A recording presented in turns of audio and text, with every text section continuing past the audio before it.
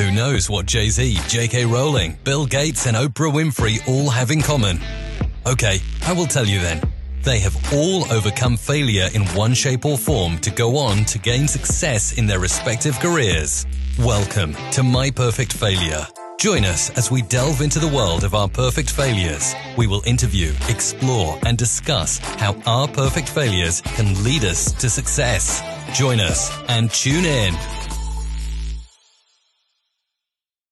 Welcome everybody to another episode of My Perfect Failure. Today we've got another amazing guest, so I'm particularly excited for the guest today. So today's guest is the CEO of Pro Level Training, the National Director of Nike Sports Camps, a former professional basketball player, and a renowned motivational speaker. After retiring from his career in professional basketball, he founded Pro Level Training, which has become a seven-figure company. In addition to running Pro Level Training, he's also the National Director for Nike Sports Camps, as well as an accomplished speaker.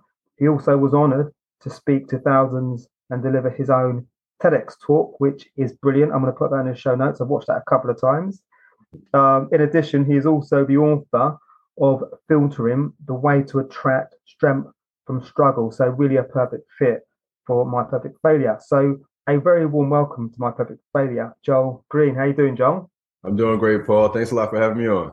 You're very welcome. So I kind of alluded to this before we spoke, before we started recording. I'm always intrigued by how people are able to fit in so many different things. So for you, you're quite varied. So you motivational speaking, author, you've got the PLT, and you're the National Director for Nike Sports Camp. So that's a lot. So how do you personally manage to juggle so many different things?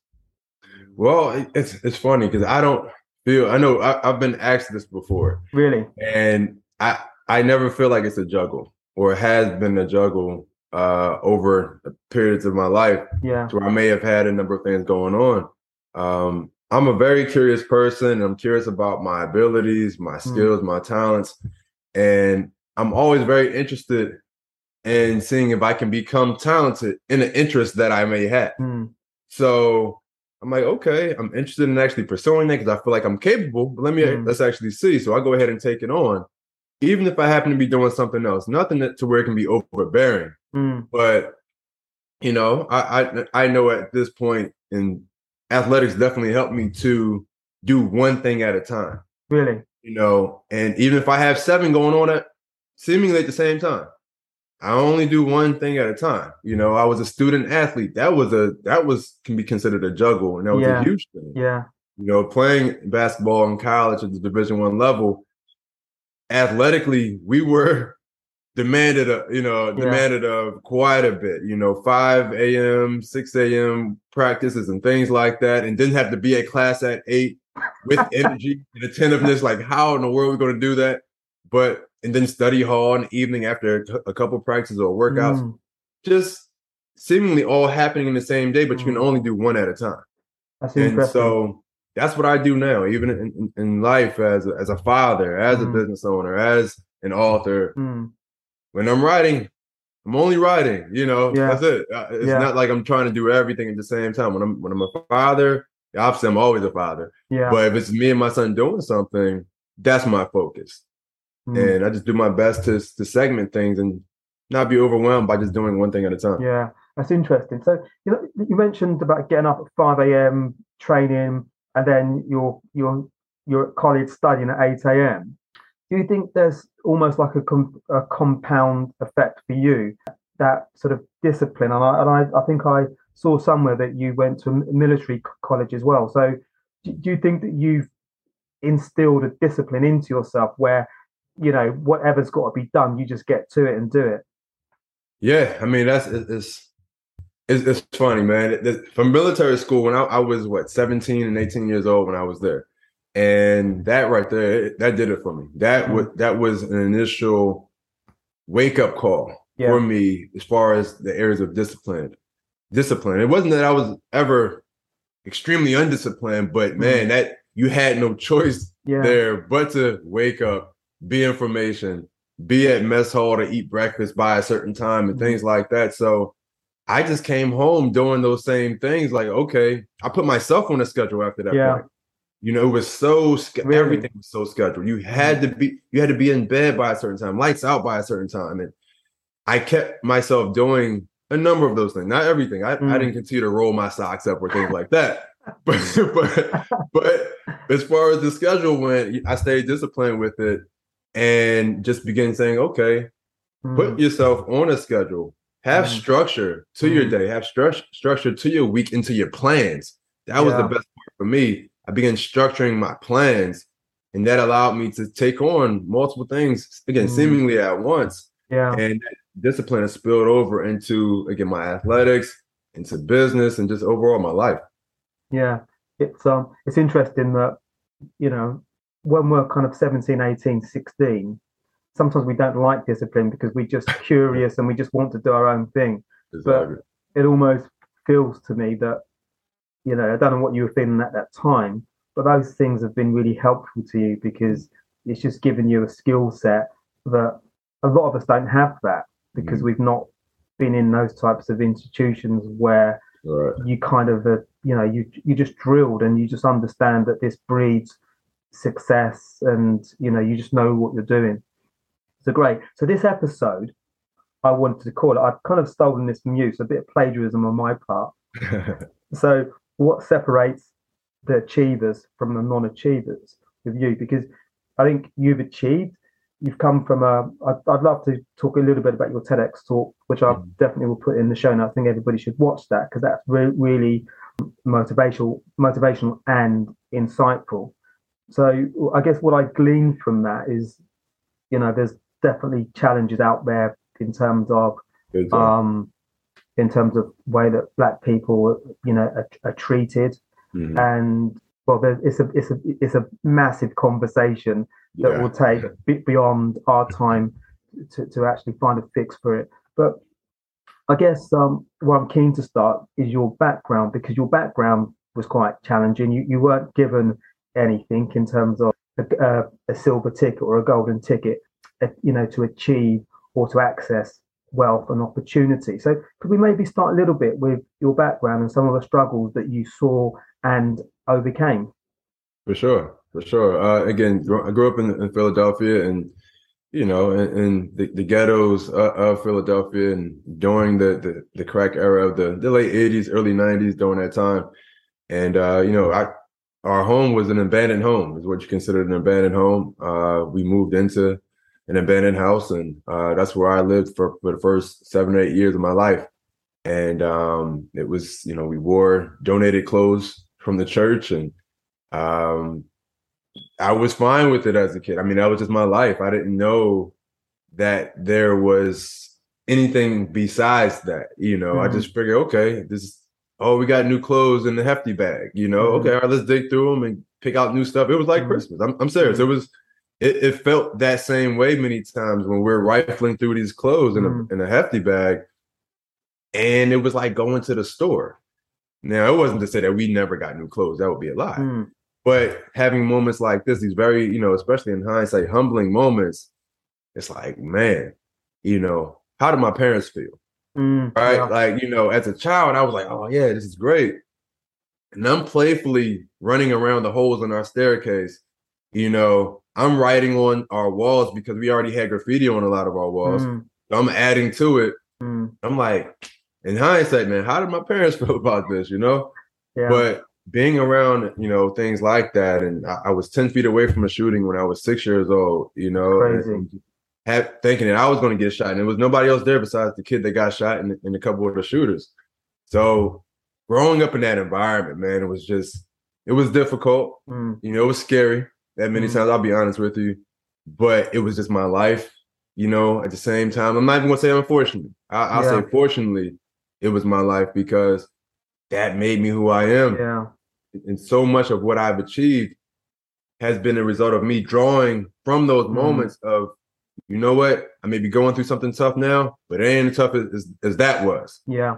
this might be scary, but it's not as scary as running from that, that shooting thing. I was gonna get shot at 6 years old. So those unfortunate circumstances, seemingly unfortunate, I should say, were actually, fortunately, a blessing for my life.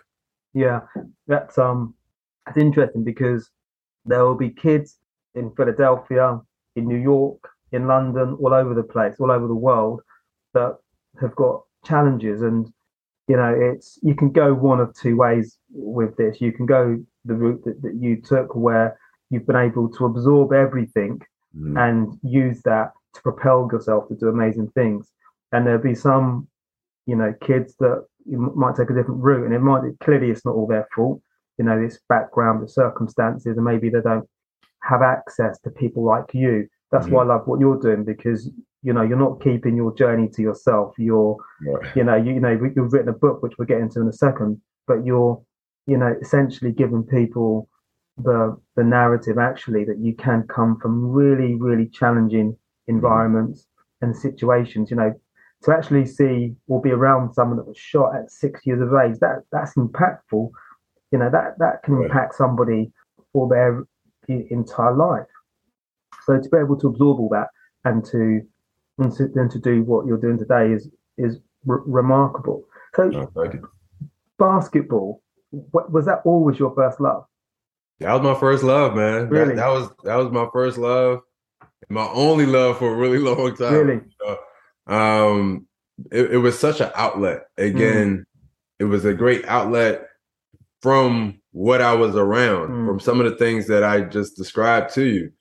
And it just became the most beautiful thing for me to do, because it was like, man, I get to run around. I already had that kid boy energy. Yeah. I'm just running around, and it was just poetic to me, man. But basketball was just so awesome. So, I just loved doing it, and it was just an amazing escape. It allowed me to, I'll be honest, take out anger that I had in me from my environment. It gave me a reason to stay in line and to be good, so I can continue to be on a team and play. So even that at an early age began to instill some discipline in me to say, hey, take care of schooling, because if you do bad, you won't be playing basketball. Really? If you're not doing your homework, you can't go out and play with your friends at the basketball court. So those two things, coincided, just allowed me to say, okay, stick with this sport, man. It's doing some good things for you. And I began having some early success with it. So I was motivated to just keep playing, and then I just kept growing. Yeah. It's You're like, lucky, man. I've got the height. But it was like, I wanted to be like Michael Jordan, to be 6'6". I'm like, let me, hopefully one day. And that obviously helped, Yeah. So basketball, man. It's lovely, man.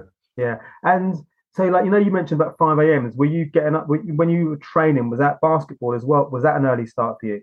The older I got, so once I got into, I would say going into college, I began doing my 5 a.m. workouts. In college, because it happened my freshman year. It was a story I won't go into fully. It's in the book. Yeah. But it really, jolted me to begin waking up earlier in the morning. And I began waking up at 4:30, actually. 4:30 in the morning. I would wake up and watch a Mike Tyson highlight, video just to motivate me. And I would watch him just knock people out, right? Serious motivation. Right. Right. This was like 1980s, early 90s Mike Tyson. Yeah. And it would just motivate me. I would wake up and I would go to the track. Right after that, I would get to the track by 5:15. And I would just start my day that way. I loved it. I loved it. Yeah. And at some point, because obviously you've played professional, you've had a professional career, which is amazing. At what point did you realize, actually, I've got an opportunity here to have a career? Because there's clearly, you'd know this more than me, but there must be hundreds of thousands, if not millions, of boys in the US. When did you realize that you've got a talent for this, and actually you can, do this, have this as a career? I'll be honest. I would say in high school. Yeah. The moment I made All City in Philadelphia, I knew, this is how I looked at it. I always, again, being from Philly, being from a big city like that, I figured we were amongst the best basketball players in the world. especially in America. You know, let's use America. Which is the world basically. That you are the, you're the best. That's you know, that's how I always looked at it. And I'm like, okay, we have our 50 states, right? We have a number, select few of major cities. And hey, I made the all city team for my city, which is a major city. So just, with that process of thought, I said, okay, I can definitely at least become a Division I basketball player here in the States. And beyond that, I know I can make it to the professional ranking. So that was my dream, since I was younger. And, just being able to say, okay, just keep doing what you're doing. You stood out within the city. Now do your best to stand out in college once you get there. And you do that enough. You don't have to be the star, but you stand out enough, you can make it to the next level, which is the pro. So, with God's help, it happened. Which is phenomenal. And the 76 is your team? Absolutely. Okay. That was always always a 76ers fan, but I'm not going to lie. I was also a Bulls fan when Michael Jordan was on same. Bulls. Like that. It was hard not to be. Same.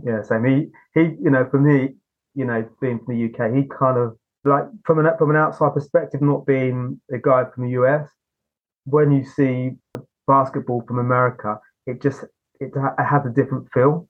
You just feel that you're watching real elite sport. That's cool. At the really top level. That's my sort of perception of it. But when I got to see the Bulls, it was just different level. Yeah, for me, he is arguably, him and Ali, the top athletes ever. They just transcend it. He's still relevant now, and he's like that. I don't know when the last time he played the game was, probably 20 odd years ago. So basketball, he had the career basketball, and at some point that ended, and then you got into business. You became an entrepreneur. Was that always inside you? The ability to be an entrepreneur. Where did that sort of come in? I'm not just an entrepreneur, a very successful entrepreneur. Oh, thank you. It's always, I would say always since childhood, for sure. It didn't come by way of me as a child starting businesses, but I had a lot of ideas for products and businesses. I didn't start them. I didn't act on actually making it a business, but I made a number of products when I was younger. I used to want to be an architect, so I used to build things all the time. I used to build houses, little model homes a lot. I made my own board game when I was a kid, when I was about 10 or 11 years old. Just didn't take it to any company to have it created. Yeah.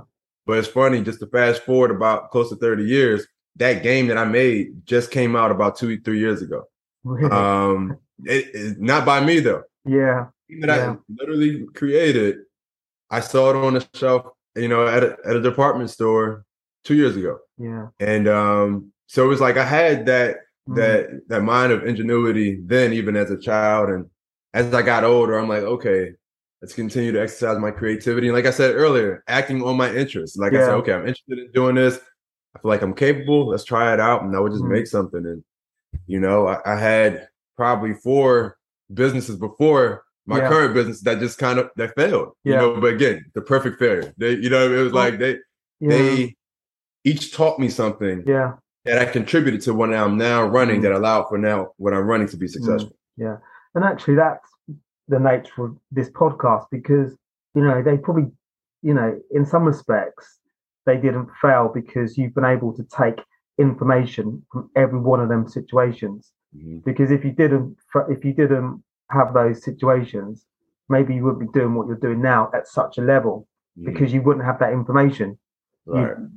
So that's the way that I interpret it. Because and I think that potentially there's people listening that they might think, well, my businesses didn't work and I just didn't try it again.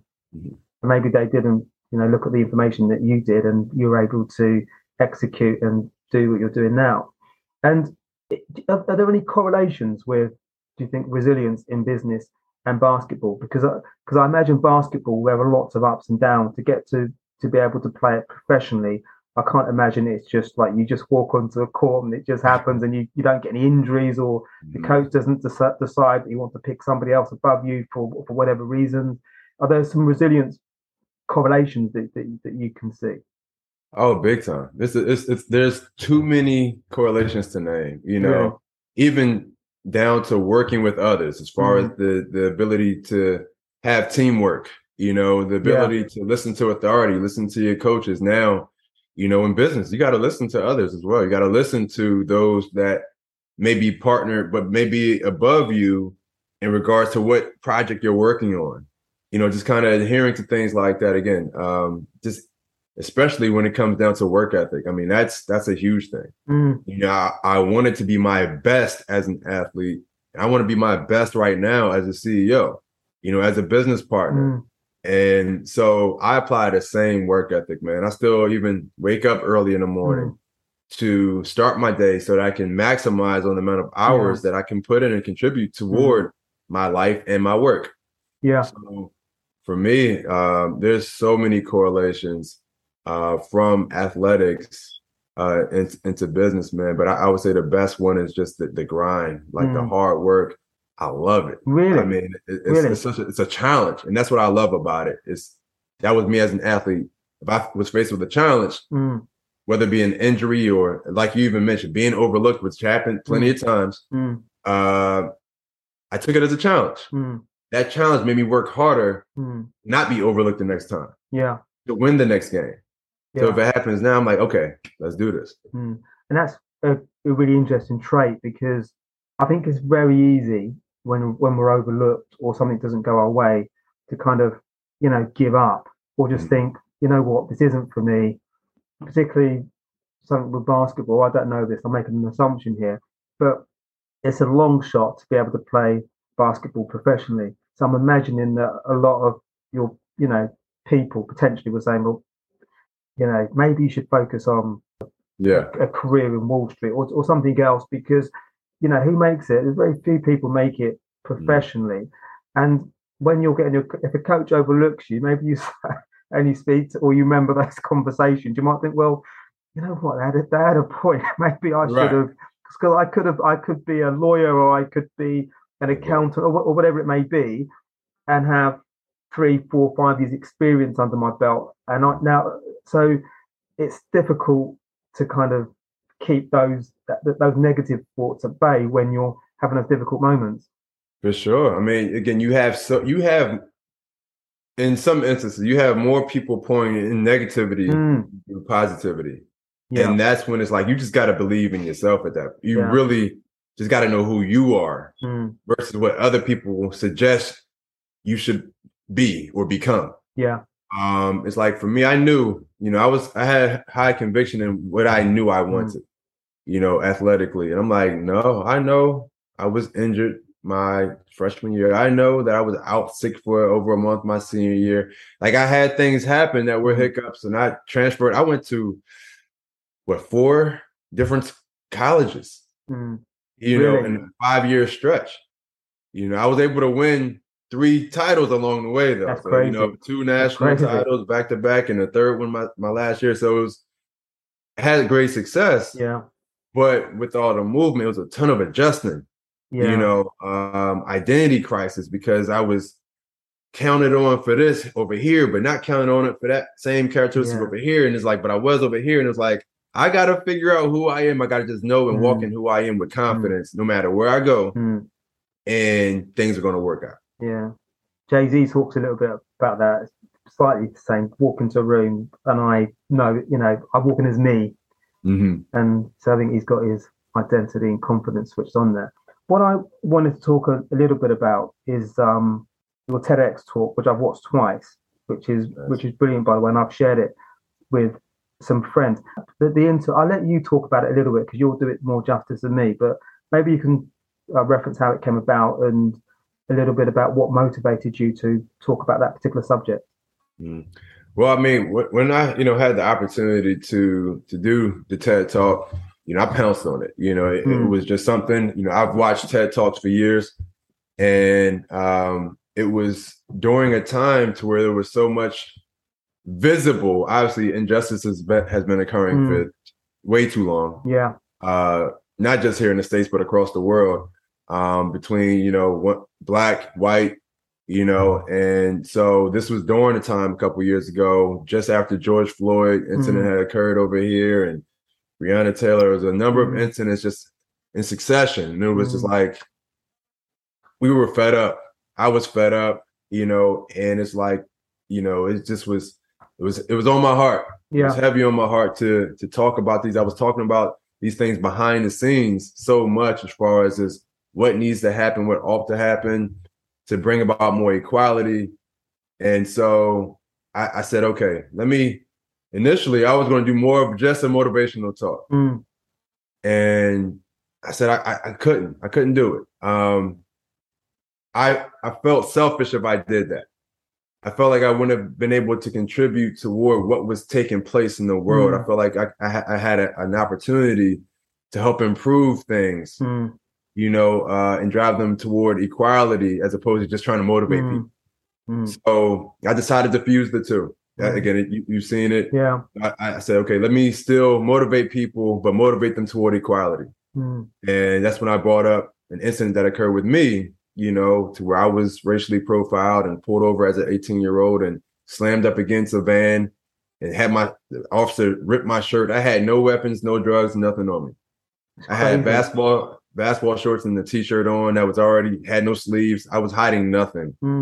And, he claimed that I ran a stop sign and that wasn't even the case. And even if I did run a stop sign, is that cause for taking somebody out of the car and slamming them up against a vehicle? And, it was crazy.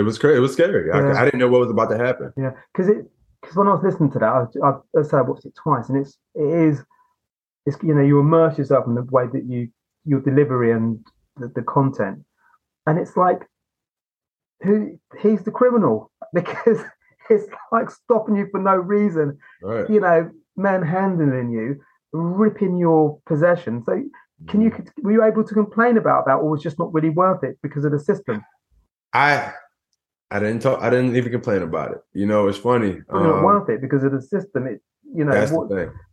You're on their radar as soon as you open your mouth. Actually, he's on our radar now. Right, and that's exactly how it is. All of a sudden you're on the radar, and unfortunately, my mind was already so accustomed to it where I grew up. It wasn't that happened to me all the time, no, but I saw it happen. I'll be walking the street and I would see it happen often enough, all the time, to be honest. Around the city. So it wasn't just another thing. But it was so common that I didn't feel like I had to take it to the courts. Yeah. I said, you know what? Yeah. I'm glad. God, thank you for letting me get out of this situation. Let me continue to enjoy my vacation. I was on vacation. I wasn't trying to be boggled down with trying to get the cop in trouble. And I didn't care for him. I didn't want to see him again. I didn't even tell my parents for years. I got back to the resort. I told my cousin and my girlfriend who was with me, I said, don't say anything. I didn't want to ruin the trip. So my parents didn't even know. I think until maybe just before the TED Talk, I made a mission to, which was like 15 years later. Yeah, man. Crazy. But I kept it to myself, and it was something that I should have been more transparent about. I should have expressed it. Yeah, well, I think, you're young, and, it actually doesn't matter what age you are, because unfortunately it's so rife. They do it every day, daily. It's a daily occurrence, and it's so endemic in culture, particularly in the States, unfortunately, that people almost think, is it worth reporting this? Because I don't want any more hassle. I don't want them to pick up my brother. I don't want them to pick up my cousin. I don't want them to pick up my partner. And it's like, because you're not even thinking about you all the time. You're thinking about your loved ones or your friends, because they can work out who you're connected to. So you've got all these different thought processes and emotions to consider. So you're not just considering yourself. Right. I mean, that's the thing. I knew that immediately. Again, I didn't want to ruin anybody else's anything or get anybody else involved. I was just like, all right, I'm glad that we're escaping this, because it was getting pretty bad. Again, you heard the details that I did provide. But when I'm thinking about it, it was a step away of, Yeah, you were lucky. him really doing something. Yeah. Again, he already kind of was throwing me. I was a skinny, a little 17, 18-year-old. So I was easy to move around. I was like 6'5". Well, I was already around 6'7". But I think that also added to the threat, to be honest with you. He asked me to get out the car. I step out and I'm towering over him. And, I think he was threatened by that alone. He told me to go one way, and then he pulled me in the other direction and just started kind of moving me around. And it was about to go somewhere where thankfully it didn't go. Yeah. And when he was called away, I was like, I got my van so fast. And he told me, go in for the night. Why? Why would I have to go in for the night? But crazy. It's like I'm 18. I had my license. I had everything that he requested. I had everything. And it is a worrying situation. And you were lucky. People, I'll put it in the show notes, and people will be able to watch and be equally dismayed. But I'm glad that you navigated through it. And you're here to tell your story. I just want to ask a question around, because I forgot to ask this, around pro level training, what you do, because probably people thinking, Paul, you can ask about pro level training, then we can get into your book. So could you give a little bit of background around pro level training, what you guys do there? Sure. That's my company that I started 11 years ago. And initially just started it, by training, local basketball players in the Philly area. And, there were a number of kids that used to want to work out with me, one in particular, and I wouldn't let them at all because I didn't feel like they can handle my workouts. Oh, really? Waking up, being at the gym by 5 a.m. and actually bringing energy to that circumstance. I'm like, it's not about, don't just show up and be there. That's only step one. Really? You got to bring everything. You got to, work. So there's one kid who kept asking me, I say, look, here's what you can do. I'm talking about, he was persistent, man. Look, I promise you, I can hang.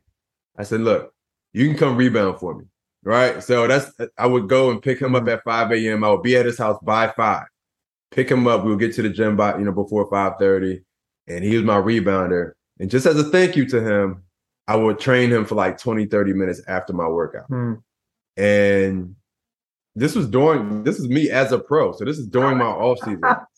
So I'm like, I didn't want any distractions. I'm like, yo, dude, this is my pro workout, you know. But him being a rebounder actually helped me out. He ended up, passing me the ball, rebounding for me. So I started, again, just as a thank you, working him out, and I started enjoying training, helping other people in that regard, and began drafting some ideas. I said, okay, I know I want to get into business at some point, and came back to the States and started my company and just kept doing that, as opposed to just doing an off season. So let me see if I can do this year round, and begin doing that. And, Nike, who's the number one sports brand in the world, we end up connecting and partnering. And I became a camp director for Nike's for pro level training. We were able to have our first pro level training Nike basketball camp. Amazing. And that was amazing, man. And then business just began taking off. People began hearing about it, and we went from having one camp to now almost 70 around the country. Wow! And in about 17 states and close to 40 cities across America, and we're in Canada as well. So it's just been a beautiful thing, and it's not just basketball. We now cover 6 different sports. Soccer is, another sport that I love, and track and field is another sport that I played, and a host of other sports. And that's pro level training. Just the whole concept is to really just give the kids a glimpse of what it takes to get to the professional level. Like we understand that everyone's not going to make it there. But let's let them see what it feels like. Amazing. So congratulations on your success. I hadn't realized it scaled that significantly. So that's amazing. And I look forward to seeing you guys in London one day as well. Look, I'll say this. I've been talking about it since last year with someone. So I would love that as well. So London and the UK needs that. So so we look forward to that, the expansion to the UK and beyond. Sure. So I'm super excited to get into your book. What, maybe you can tell us a little bit about the book. What was the inspiration behind the book, and what can people expect from the book when they go pick it up? Life was the inspiration, man. It was just the difficulties of life, to be honest, was the initial inspiration for the book. For me, filtering, which is the name of the book, it was a method that I came up for myself just to not just get over things that I was going through. Yeah. Not just to get beyond them, but I wanted to get better as I got beyond them. I wanted to actually be propelled by the difficulty. So for me, again, I like looking at things differently and say, okay, I don't want to just get to the other side of this thing. No, I want to pick up some stuff as I'm getting to the other side. Like I want to find a way to get stronger, more powerful. And once I get to the other side, I'm able to say, man, that can never affect me again in the way that it did. Yeah. I can also help other people to get through this thing and have that never affect them again. And so that was the initial inspiration, just going through a lot of difficulty at one point, about 8 years or so ago. I began writing the book about 6 years ago. Okay. And I said, okay, I came up with something. And again, you see the subtitle of the book is The Way to Extract Strength from the Struggle. Yeah. I was able to draw from these difficulties, actually use them to propel me. Yeah. It's been an amazing thing, amazing journey. Was it therapeutic for you as well to actually put it down and potentially remember some of the situations that you went through? Oh, it was so therapeutic. It was the best therapy I've ever experienced. And I mean that emotionally and mentally, it was freeing. It freed me of so much. Again, in the same way I said, I held in that story that I mentioned in the TED Talk. I didn't talk about that, anybody. And, I touched on so many stories throughout the book that I never talked about verbally. And, or if I did speak about it verbally from the stage as a speaker, as I'm talking to different audiences, I may not have spoken with as much detail as I did in the book. Yeah. So it was so freeing, man. I'm talking as I was writing, I was crying, so often. I'm just like, wow, I didn't realize that I felt as strongly about these things that I'm writing and I'm expressing now, and I would laugh about different things as I'm writing. And it was a joy just to write this book, man. It was so impactful, inspirational for me to write, and I'm now hearing how inspiring it is for the readers. I'm overjoyed, man, just with the whole experience, to be honest. Yeah. And I was thinking actually, as you were talking, that I can imagine it must be quite useful for you to read periodically as well, although you wrote it, because it's impactful, it's inspirational, it's you. Do you have a kind of like, I don't know, have you earmarked certain chapters or certain quotes or certain memories that can just help you at certain moments, you just personally, even though you are the author?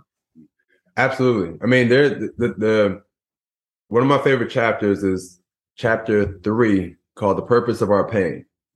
And it's definitely, I would say if it's not my favorite, it's probably my second favorite, but there's so many nuggets in there that I included that spoke to me while I was writing it. And I really pondered on those things as I was writing, like, wow, this is truly how I felt. This is what I experienced. This is how I not only got over the pain, but this is how I used the pain to actually drive me to the other side of the pain. And it was such a revealing process to write that chapter. I remember writing, it was like, man, this is helping me to grow as I'm writing this right now. So I know it's going to help other people. But that chapter, man, there's so many things that can be highlighted, and that I've even highlighted going through the manuscript from that chapter. That it sounds amazing. And I love the filtering. And then you've got the way to attract strength from struggle. So when you're going through difficult moments, do you think about, this is what I'm going through now, but there's going to be something I can attract here. There's going to be some benefit here. Do you kind of have to put that side of your brain into sort of play mode, so you're able to tune into that make that struggle worthwhile. Yeah, I mean, absolutely. I mean, that's exactly why I came up with this tool, this I love method, it. this protocol, that I call filtering. It's so that I can have something to go to immediately when I begin going through something that's unideal. Yeah. Like if I'm going through something right now, we need something in place for ourselves that can help us right away, because a lot of times our default process is to be emotionally attached to this thing. Those emotions will cloud our judgment and we'll act out of turn, and just out of alignment so many times. So the filtering process is something I can call on and say, okay, slow down, relax. Make sure your emotions are not involved in your thinking right now, because if they are, they may take you somewhere where you don't want to be. So filtering, it just helps me break everything down so that I can, extract that strength that I need from whatever I'm going through at that moment and not have to wait on hindsight to give me answers. And I can develop foresight and say, I got it. Yeah. I love that. So filtering makes perfect sense. So you filter out the things that you don't need and the things that you need to support you, to help you move on, to get the lessons, to get the opportunity. So I love that analogy. All the stuff that we don't need, which doesn't serve us, like acting emotionally when something happens, which never serves us well. There's nobody that I know, including myself, that when I act emotionally, have I benefited at all? No, I've just got more frustrated. I've annoyed myself. I might have antagonized somebody else who's thinking, what's he going on about today? What's happened to him? I mean, it's so often we got to filter our people too. I mean, look, trust me, it's like, it's not just things emotionally and, mentally. It's people that I've had to filter out. So, you know what? I can't include them in this equation of my process right now. They're in my way. Yeah. Yeah, that's interesting. Yeah, good point. Yeah, and sometimes it can be friends that are friends, good friends, close friends, but they might not be part of your journey on a particular area. So business, as an example, your business is serious. To scale what you've done in 11 years, is phenomenal. And there are probably some people that didn't need to be part of that journey, because it's not their thing. They're gonna distract you. They may not even understand what you're doing, and they might think, well, get to do something different. Right. They're just like, that's my energy, man. That's my project. Exactly. And it's difficult to have those people in that part of your life. I completely agree. I mean, you don't want to ruin that friendship. Yeah, of course. And it's like, it's still important. Yeah, it's that important to me, and I may think friend first instead of business first, when I need to be thinking business first when it comes to this relationship, but it may be hard to separate the two. So it's like, there's been plenty of people that I'm very close with, my closest of friends, that I say, you know what, let me keep them away from what I'm currently working on, because I don't want to mix that up. Yeah. And I think good friends, I respect you for that as well. They get it. That they get it. Good friends will understand. Joel has got something serious going on here. He needs to focus on this. Let him do it. When we need to meet up, whatever's good for us, that works also. Exactly. So we're getting towards the end now. I before I forget, I wanted to comment on the video. So there's a video you've got, which is almost like a cartoon type video of you, I think your son, and different bits and pieces. That's lovely. Where did the concept for that come up? Because it almost is like an autobiography, but in video. Right. So I mean, it came again. I mentioned it a couple of times already, but like how I'll come up with an idea or something that I'm interested in, and I'll act on it. Right. Yeah. So with me, I like to give myself just thinking time, just to come up with new ideas and concepts. So I was originally, this is before the book was even complete, I was thinking of ways to where I can market the book once it is complete. Yeah. How can we get people interested in this book that, they never heard of, and an author they never heard of, and things like that. So, well, how do people get interested in movies? Oh, a trailer. So I said, I'm gonna make a book trailer, right? And I said, well, what would be different from hiring actors? I said, I'm not doing all that. That's the true production. I don't want to have to hire actors and create scenes and stuff. I said, okay, see if you can get a 3D animated book trailer that looks like Toy Story or, something like that. And that's what I did. I said, okay, let me go ahead and find, some amazing animators that can create or recreate my life. And that's exactly what happened. And it's been taken off, to be honest with you. It's being presented to a few parties right now for some awesome opportunities. It's 4 minutes that so many people have said they cried watching portions of it. And, it's been amazing just to look back at it and say, whoa, this is actually pretty deep. I can't say I fully appreciated it just yet. Yeah. But it's pretty deep. Because it must be, theoretical. It's not theoretical, sorry, therapeutic for you. Obviously, you've got the book, which is therapeutic, but that as well, because it's kind of like from a layman that doesn't know you, you're able to interpret your journey, what you've been through. So you along with the animators have done a really good job of that. Yeah, I mean, you put it perfectly. I mean, within 4 minutes, you get a feel for who I am, right? You see me at the end motivating a crowd and things like that. You see me running from a shooting as a child on it, like those things. You see my life occurrences. You see me growing up in an abandoned home and stuff like that in the animation.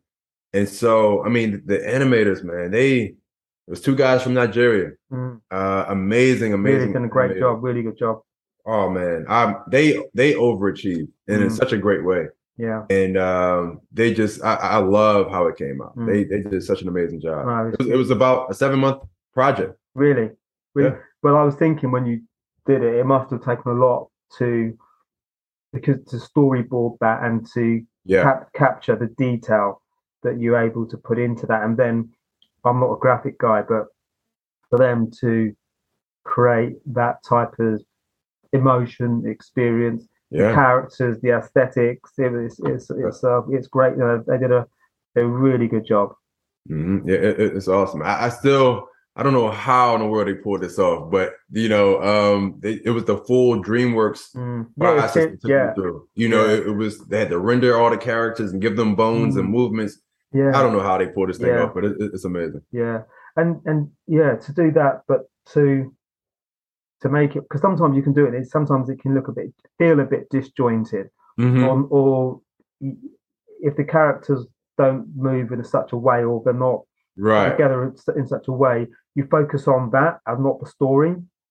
But with this, you get everything. You get the story, and the characters blend into it, so there's no distraction.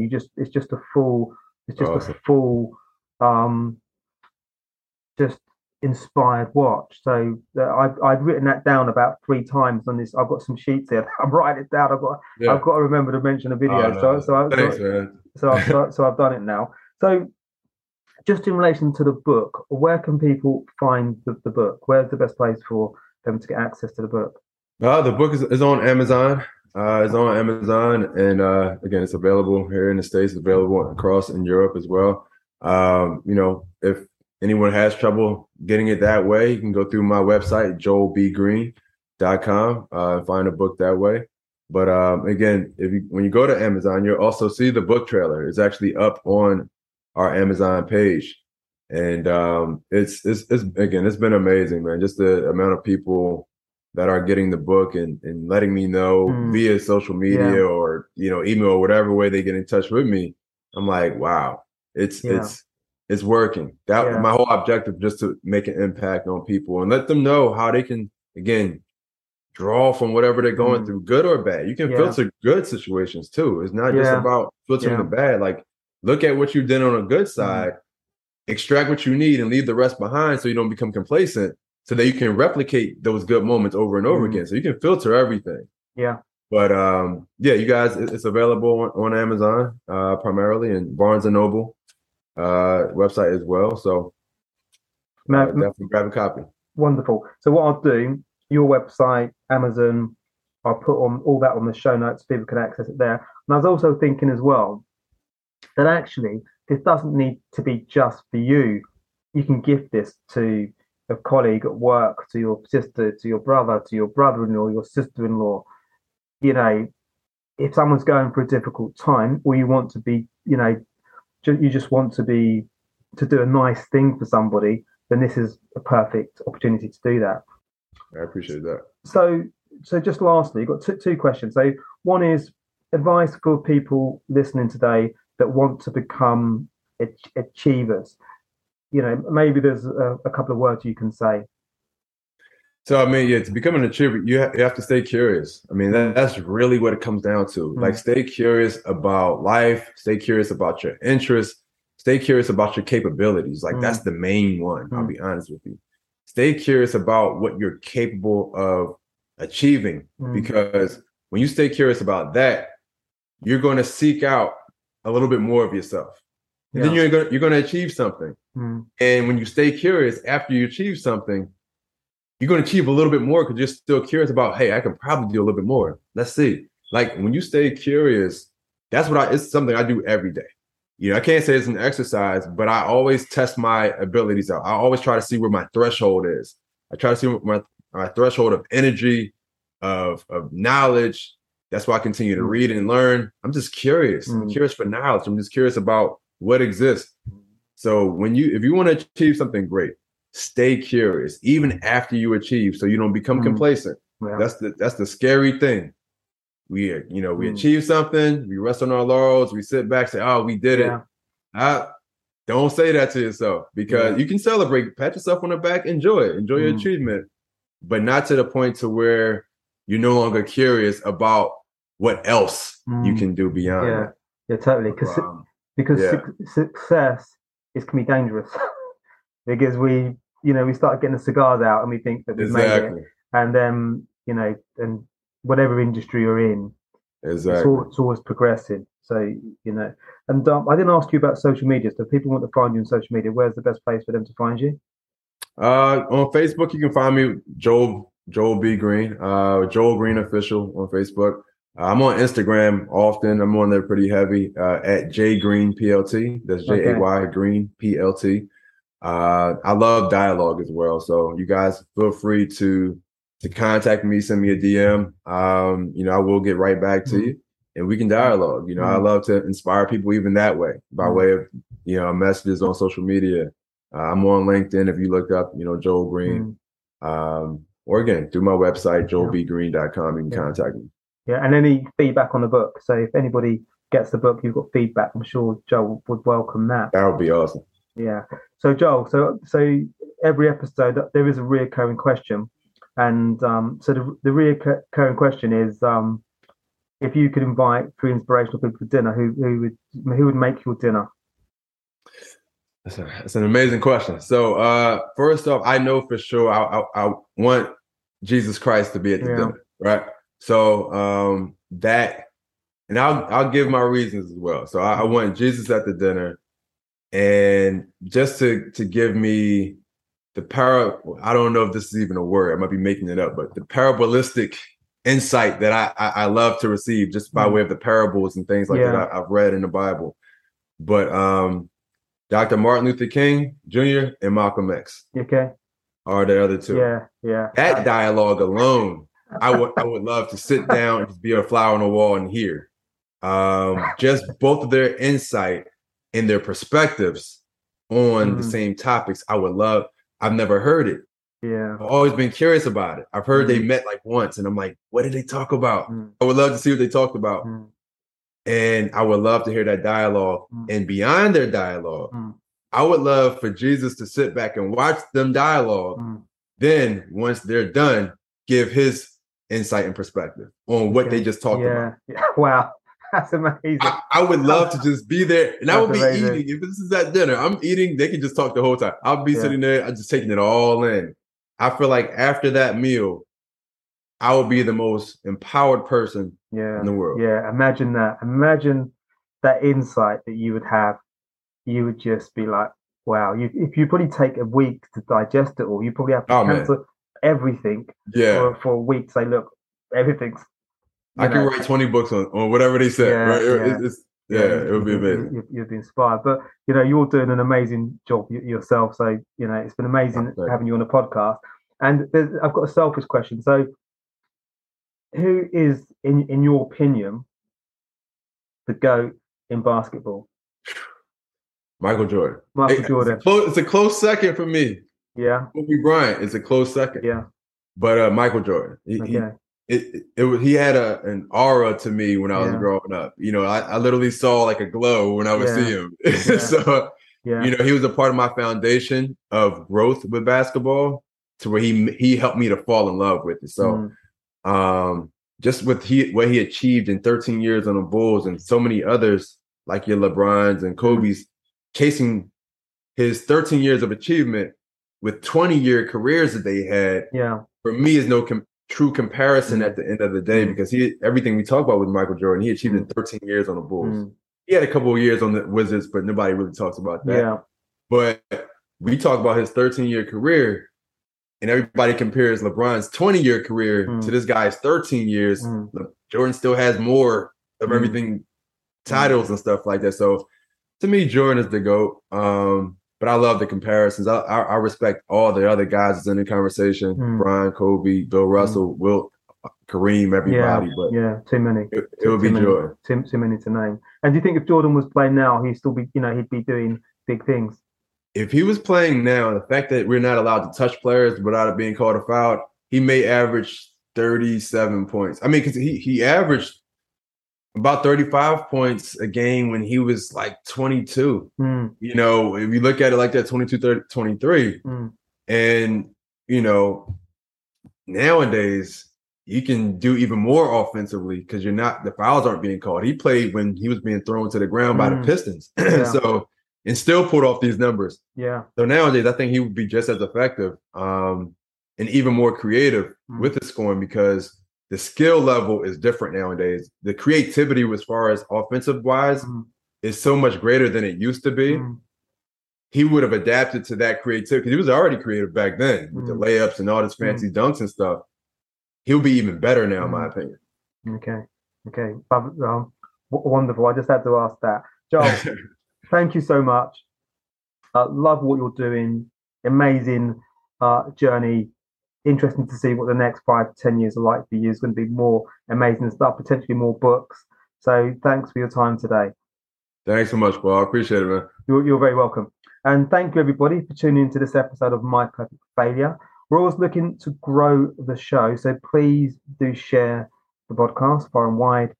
And your feedback is also most welcome. We're keen to hear about things you like, things you don't like, and anything else that springs to mind. You can please send any feedback. You can catch me at Paul at myperfectfailure.com or via the contact page on the website. And take care until the next time of My Perfect Failure. Take care for now. Bye.